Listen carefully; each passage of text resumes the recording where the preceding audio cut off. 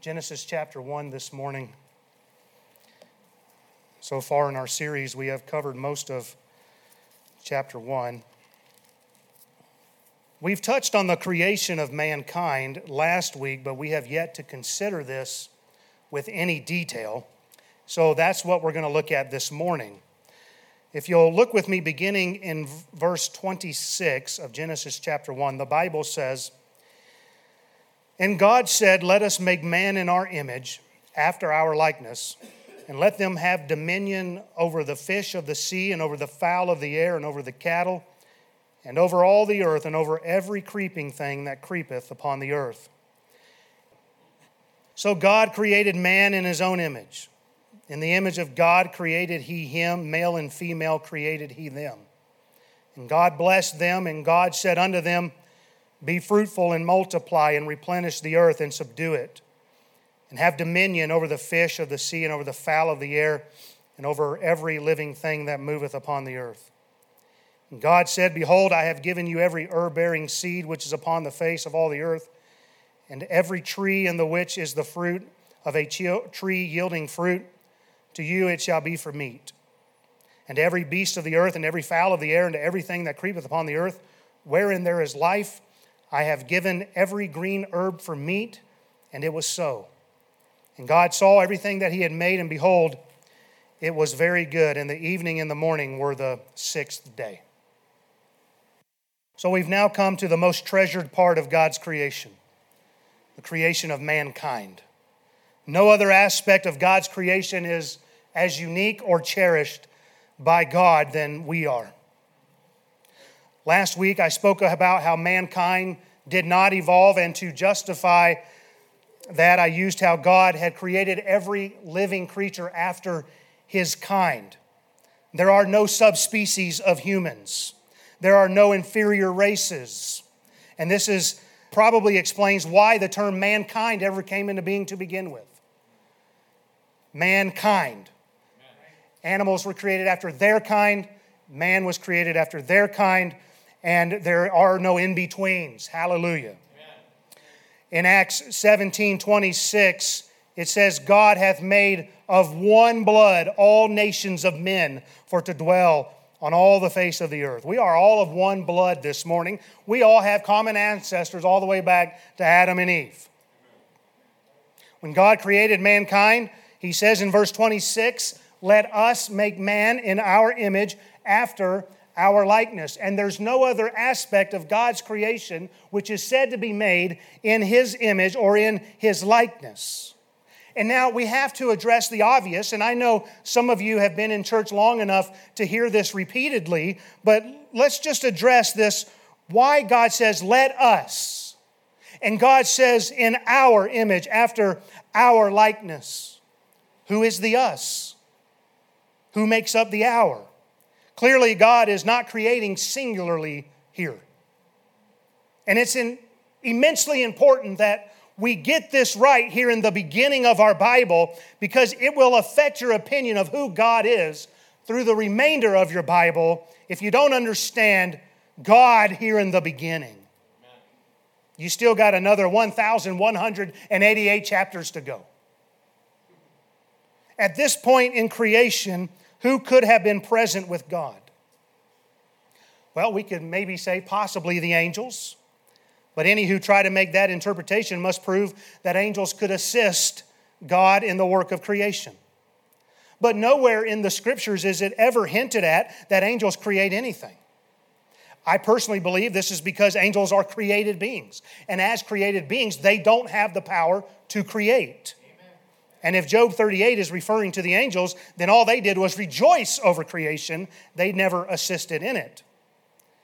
And then it would have to be proven that angels were created in the image and likeness of God. Something, again, that the Bible never says. It only mentions man being made in God's image and likeness. Now, the reason why all of this is so very important is because it has everything to do with the Godhead and deity. There are religions who teach otherwise, and they are even incorrectly labeled as Christian. The Jehovah's Witnesses teach that Jesus was created by God. The Unitarians also believe Jesus was created and that he was only human, hence their name, Unitarian. The Mormons believe Jesus was the offspring of a heavenly father and a heavenly mother. All three teachings are blasphemous because they remove the deity of Christ. This is a major issue. They lower Jesus to just another part of God's creation. Well, that changes everything. Since both believe Jesus was created, or all three of those, then how could Jesus create? How could Jesus be God if he was created? Who has the power to create? I believe biblically only God does. That's the only person in Scripture who has ever said to create. Therefore, when God said, "Let us make man in our image after our likeness," our only viable option is to admit that God must exist in three persons. We call this our triune God. You've heard the term the Trinity. In fact, every time you read God in Genesis chapter 1, the Hebrew word for God is Elohim, which is the plurality of God. And I know that this can seem confusing to some because it sounds like we are polytheistic and that we actually worship three separate gods. But we believe our God is one God. And yet he is manifested in three different persons. 1 John 5:7 says, "For there are three that bear record in heaven, the Father, the Word, and the Holy Ghost. And these three are one." So we have the Father, the Word, which we know is Christ. I'll say more about that in just a minute. And the Holy Spirit. And the Bible is clear that all three in the Godhead are one. God makes himself known as our Father. He makes himself known as our Savior. And he makes himself known in his Spirit, which indwells every believer. Three functions, one God. I've mentioned this before, but I always like to go back to the illustration that Eric McCarty gave here once about trying to describe the Trinity.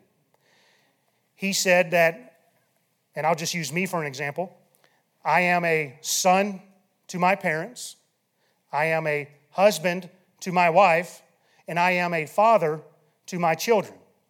Three different functions, but I'm one person, manifested differently in those three areas. And I think that's a very good illustration. And in the new birth, all three dwell in us because all three are one. Try to get a hold of these verses here in John. It'll be a blessing to you if you do. This further reveals the Trinity. John 14, verses 16 through the first part of 17 says, Jesus says, "I will pray the Father, and he shall give you another comforter, that he may abide with you forever, even the Spirit of truth." So what do we have? Jesus saying, I'm going to send the Spirit to you to dwell with you forever. John 14:18, we're in the same chapter here. Jesus says, "I will not leave you comfortless. I will come unto you." He said, I'm going to give you the Spirit, but then he says, I'm going to come unto you. And then later on in verse 23, Jesus answered and said unto him, "If a man love me, he will keep my words, and my Father will love him, and we will come unto him and make our abode with him." Isn't that interesting? And so we have there in John chapter 14, Jesus said, I'll give you the Spirit. He'll abide with you forever. I will come unto you, and me and my Father will come. And all three. You see how God works here, being three in one. I know I'm trying my best to make this as understandable as I can, and I don't know that I ever am communicating this effectively, but all three are mentioned, the Spirit, the Son, and the Father, and all three are said to come in unto us. Jesus would send his Spirit, he follows that up with himself, and he follows that up with God. And so all three are present in the child of God. What a blessing. Well, how could God be present in heaven and be present in the person of Christ when he walked the earth? How could he be at both places at the same time, and now in every believer, all at the same time? Well, he's God. That's enough right there. He's God. Listen, he's omnipresent. He can be everywhere at once. Along with that, he's omnipotent. He's all powerful. He's omniscient. He's all knowing. So the Trinity, it might be a difficult concept for some of us to wrap our head around. But I don't know how in the world any so-called Bible student could deny the plurality of our God. And yet there are religions built off of that are being labeled as Christian. How do you get Christian with no Christ? Now, it's easy to state that when God said, let us make man in our image after our likeness, that it has to refer to a triune God. But are there any scriptures to back this claim up? Absolutely. John 1, verses 1 through 3, in the beginning was the Word. The Word was with God, and the Word was God. The same was in the beginning with God. All things were made by Him, and without Him was not anything made that was made. How do we know Christ is the Word? Because later on in John chapter 1 and verse 14 it says, the Word was made flesh and dwelt among us. In John 1, 2, it's clear that Jesus was in the beginning with God, which means He must not have been created. In John 1, 3, it makes it abundantly clear that all things were made by Christ. Ephesians 3, 9, and to make all men see what is the fellowship of the mystery, which from the beginning of the world hath been hid in God, who created all things by Jesus Christ. Colossians 1, 16 and 17, speaking of Christ, it says, for by Him were all things created, that are in heaven, that are in earth, visible and invisible, whether they be thrones or dominions or principalities or powers. All things were created by Him and for Him, and He is before all things, and by Him all things consist. Hebrews 1:10, and thou, Lord, in the beginning hath laid the foundation of the earth, and the heavens are the works of thy hands. Revelation 4:11, thou art worthy, O Lord, to receive glory and honor and power, for thou hast created all things. There is no denying that Jesus Christ is present when God says, let us make man in our image. And if you're going to be honest with the Word of God, you have to admit that. You say, boy, why are you so fired up about that?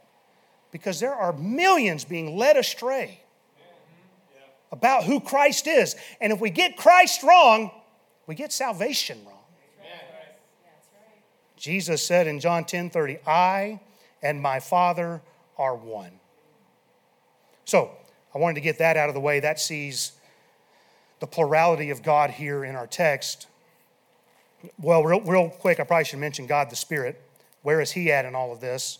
Well, He's already mentioned in verse 2, and the Spirit of God moved upon the face of the waters. Your Bible ought to have that S capitalized. There's some King James Bibles that don't. You ought to have that capitalized in your Bible. The JWs have changed it to the force moved upon it. They take out the Spirit. In John chapter 1 where it says, and He was God, capital G, they put He was a little g, God. You say, how do you get around seeing Christ there in creation? You change the Bible. Now, what does it mean to be made in God's image after His likeness? For certain, it means we are the most unique aspect of God's creation. Man was not made in the likeness of anything created before it. But man is the only part of God's creation made in the likeness of the Creator. Some suppose this means that as God is three in one, so man is three parts, body, soul, and spirit. And I certainly take no issue with that application. 1 Thessalonians 5:23 says, and the very God of peace sanctify you wholly. And I pray, God, your whole spirit and soul and body be preserved blameless unto the coming of our Lord Jesus Christ. So for sure, having a soul and a spirit makes us significant. Amen? That makes us better, higher than the animals. But I think the idea of being made in God's image may go deeper than just having a body, a soul, and a spirit. Matthew Henry taught that man was made in God's image in three ways. One, in nature and constitution, in talking about our soul. In two, in place and authority, in the fact that we were given dominion. And three, in purity and rectitude or morality.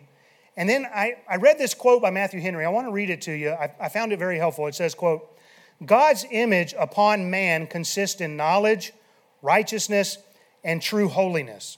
He was upright. He had a habitual conformity of all his natural powers to the whole will of God. His understanding saw divine things clearly and truly, and there were no errors nor mistakes in his knowledge. His will complied readily and universally with the will of God, without reluctancy or resistance. His affections were all regular, and he had no inordinate appetites or passions. His thoughts were easily brought and fixed to the best subjects, and there was no vanity nor ungovernableness in them. All the inferior powers were subject to the dictates and directions of this superior, without any mutiny or rebellion. Thus holy, thus happy were our first parents in having the image of God upon them, end quote. And I find that helpful. Many understand this idea of being created in God's image this way from Ephesians 4:24, which says, and that ye put on the new man, which after God or in God's image is created in righteousness and true holiness. Now, if I've lost you so far, I need you to stay with me. You see, this is how we were created in our original state. We were created perfectly by God. We were created righteous. We were created holy. In short, we might could say that we were the visible representation of God upon this earth. The God that we cannot see today. When we were created, we were made in that image. We were that representation. God made mankind and He set us apart from the rest of creation. We have intellectual abilities that are far superior to the animals. We have a mind which is capable of hearing and understanding God. We have been given emotions that are capable of responding to God. We've been given a free will which allows us to choose whether or not we're going to love and obey God. And while we were created perfect and holy, something happened. Something happened very early on in creation that changed this, and it corrupted our image and our likeness of God. Just as Lucifer originally was full of wisdom, perfect in beauty and perfect in his ways from the day he was created until iniquity was found in him. So too mankind was perfect until iniquity was found in him. Adam and Eve, they decided to sin against God. We'll see that in chapter 3. And with sin having entered the world and now death by sin, we took on a different image than how we were originally created. We took on the likeness of sin and the devil. Jesus said to the unbelieving religious Jews in His day, ye are of your father, the devil. The lust of your father ye will do. This is what took place in the Garden of Eden. Remember that Lucifer fell and he became Satan because he wanted to be like the Most High God. And he wanted to ascend above God. And so Satan does the logical thing in his mind. When he comes to the garden, he begins to tempt Eve to eat of the forbidden fruit. He said in Genesis 3:5, for God doth know that in the day ye eat thereof, then your eyes shall be open, and ye shall be as gods, knowing good and evil. And in that moment, when mankind decided they wanted to be as gods, just like Satan wanted to be as God, they began to take on the image of the father of lies, the devil himself. Do you hear me this morning? While on the Isle of Paphos, Paul said to Elymas the sorcerer in Acts 13:10, O fool of all subtlety and all mischief, thou child of the devil, thou enemy of all righteousness, wilt thou not cease to pervert the right ways of the Lord? And John wrote in 1 John 3:8, he that committeth sin is of the devil. The image of the devil seeks mischief. It is the enemy of all righteousness. It perverts the right ways of the Lord. It is sinful. And that describes our life apart from God. We were all born at enmity with God because we all inherited Adam's sin nature. Romans 5:12 tells us, wherefore as by one man sin entered the world, and death by sin, so death passed upon all, that all have sinned. Listen to this now, Romans 3:23. For all have sinned and done what? Come short of the glory of God. Well, that's not how we were created. We've all come short now of God's image, God's likeness. When we first created, we resembled God. But now in our sinfulness, we no longer resemble His glory and His likeness like we once did. And in this lost condition we were in, we would have been without hope being without God in this world. Being nothing more than a reflection of the devil because all we did was go after our lust. We were dead in our trespasses and our sins. Ephesians 2:2-3, where in time past ye walked according to the course of this world, according to the prince of the power of the air. That's the devil. The spirit that now worketh in the children of disobedience, among whom also we all had our conversation in times past, in the lust of our flesh, fulfilling the desire of the flesh and of the mind, and were by nature the children of wrath, even as others. Aren't you glad it doesn't end there? The next verse in Ephesians says, but God. But God, who is rich in mercy, for his great love wherewith he loved us. You see, God made a way for us to be restored back into his image and likeness. To be restored to the glory that we once had before we came short of it. So what did God do? The Creator God stepped down from the realms of glory. Came down to his creation in the form of a man born of the Virgin Mary. He came in the person of the Lord Jesus Christ. John 1:14, I read it earlier, but I mentioned it earlier, but let me read it to you. And the Word was made flesh and dwelt among us. And listen now. We beheld his glory, the glory as of the only begotten of the Father, full of grace and truth. What happened? We'd fallen short. We needed somebody who had the right kind of glory to come among us. Because man sinned and corrupted God's perfect creation, we could no longer bear that image and likeness of God. So Jesus came to us, and he was and is the perfect visible representation of the unseen God, because he's the sinless, spotless Lamb of God. Colossians 1:15 says of him, who is the image of the invisible God, the firstborn of every creature. Hebrews 1:3 says that, who being in the brightness of his glory and the express image of his person. Jesus told Philip in John 14:9, he that has seen me has seen the Father. So in the fullness of time, God sent forth his Son into the world in the likeness of sinful flesh. The Bible says, but we see Jesus, who was made a little lower than the angels for the suffering of death. The sinless one became sin for us. For he hath made him to be sin for us, who knew no sin, that we might be made the righteousness of God in him. How was man originally created? Ephesians 4:24 said, in righteousness and holiness. God came to reconcile us and bring us back into his image and his likeness. And on the cross, Christ shed his blood for the remission of our sins. He laid down his life a ransom for many. Christ died in our place so that we might bear his image and the glory of the Father.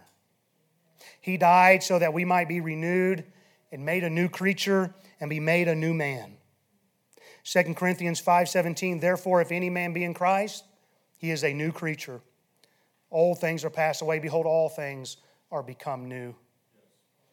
And I'll read Ephesians 4:24 again, that ye put on the new man, which after God is created in righteousness and holiness. Colossians 3:10, and have put on the new man, which is renewed in knowledge after the image of him that created him. We needed the new birth. We had to be born again because our old image no longer reflected the proper image of God. And so he came, died. He gives those who come to him a new man, which is created after his image. And so in dying for us, we are now able to be restored to our former glory, which we were originally created in, because now sin is no longer a barrier between God and man. Those who have come to Christ for salvation, we get a new slate. Somebody say amen right there. Our sins are washed away. There's no longer a barrier in between. And so now we are able to be with God, look like God, be transformed by God. Romans 8:21, for whom he did foreknow, he also did predestinate to what? Be conformed into the image of his Son. How were we created? We were originally created in his image, but we messed it up. So Christ came so that we could be made again into his image. Amen. Jesus prayed in John 17:22, and the glory which thou hast given me, I have given them, that they may be one, even as we are one. 2 Corinthians 3:18, but we all with open face, beholding as in a glass the glory of the Lord, are changed into the same image from glory to glory, even as by the Spirit of the Lord. And today, for those of us in Christ, we can once again bear the image and likeness of God as we become like Christ, as we become Christ-like. But we must yield ourselves to Him. We have to give ourselves to God to conform us into His image. And now the only barrier is really this carnal body, which God has chosen not to deal with until we die. Amen. We have to drop this body. Why? Because the Bible says flesh and blood cannot inherit the kingdom of God. And so we have to get rid of this sinful body. We have to be given a new body. We have to be glorified, given a glorified body. 1 Corinthians 15:49, and as we have borne the image of the earthly, we shall also bear the image of the heavenly. 1 John 3:22, beloved, now are we the sons of God, and it doth not yet appear what we shall be. But we know that when He shall appear, we shall be like Him, for we shall see Him as He is. Philippians 3:21, speaking of God in Christ, who shall change our vile body, that it may be fashioned like unto His glorious body.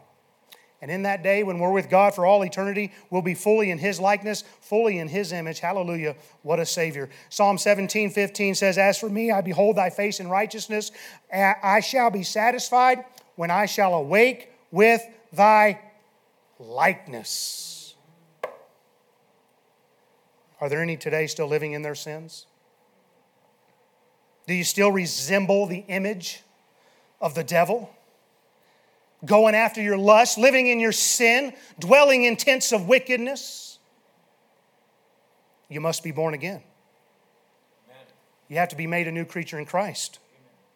Christ died for you in order that God might transform you, to conform you into the image of His dear Son. But you have to come to God and you have to acknowledge your sinfulness and your need for Christ as a Savior. And only then can you experience the new birth where all things become new. Now let me ask you, Christian, this morning, those of you in Christ, are you bearing the image of the heavenly as God has ordained you to do? Or are you living in sin apart from God today? Whose image are you really taking on? You need to confess your sins and you need to get back in a right relationship with God. Once again, bearing the image of God to the lost and dying world who need to see you as a reflection of God. So where are you at today? Let's pray.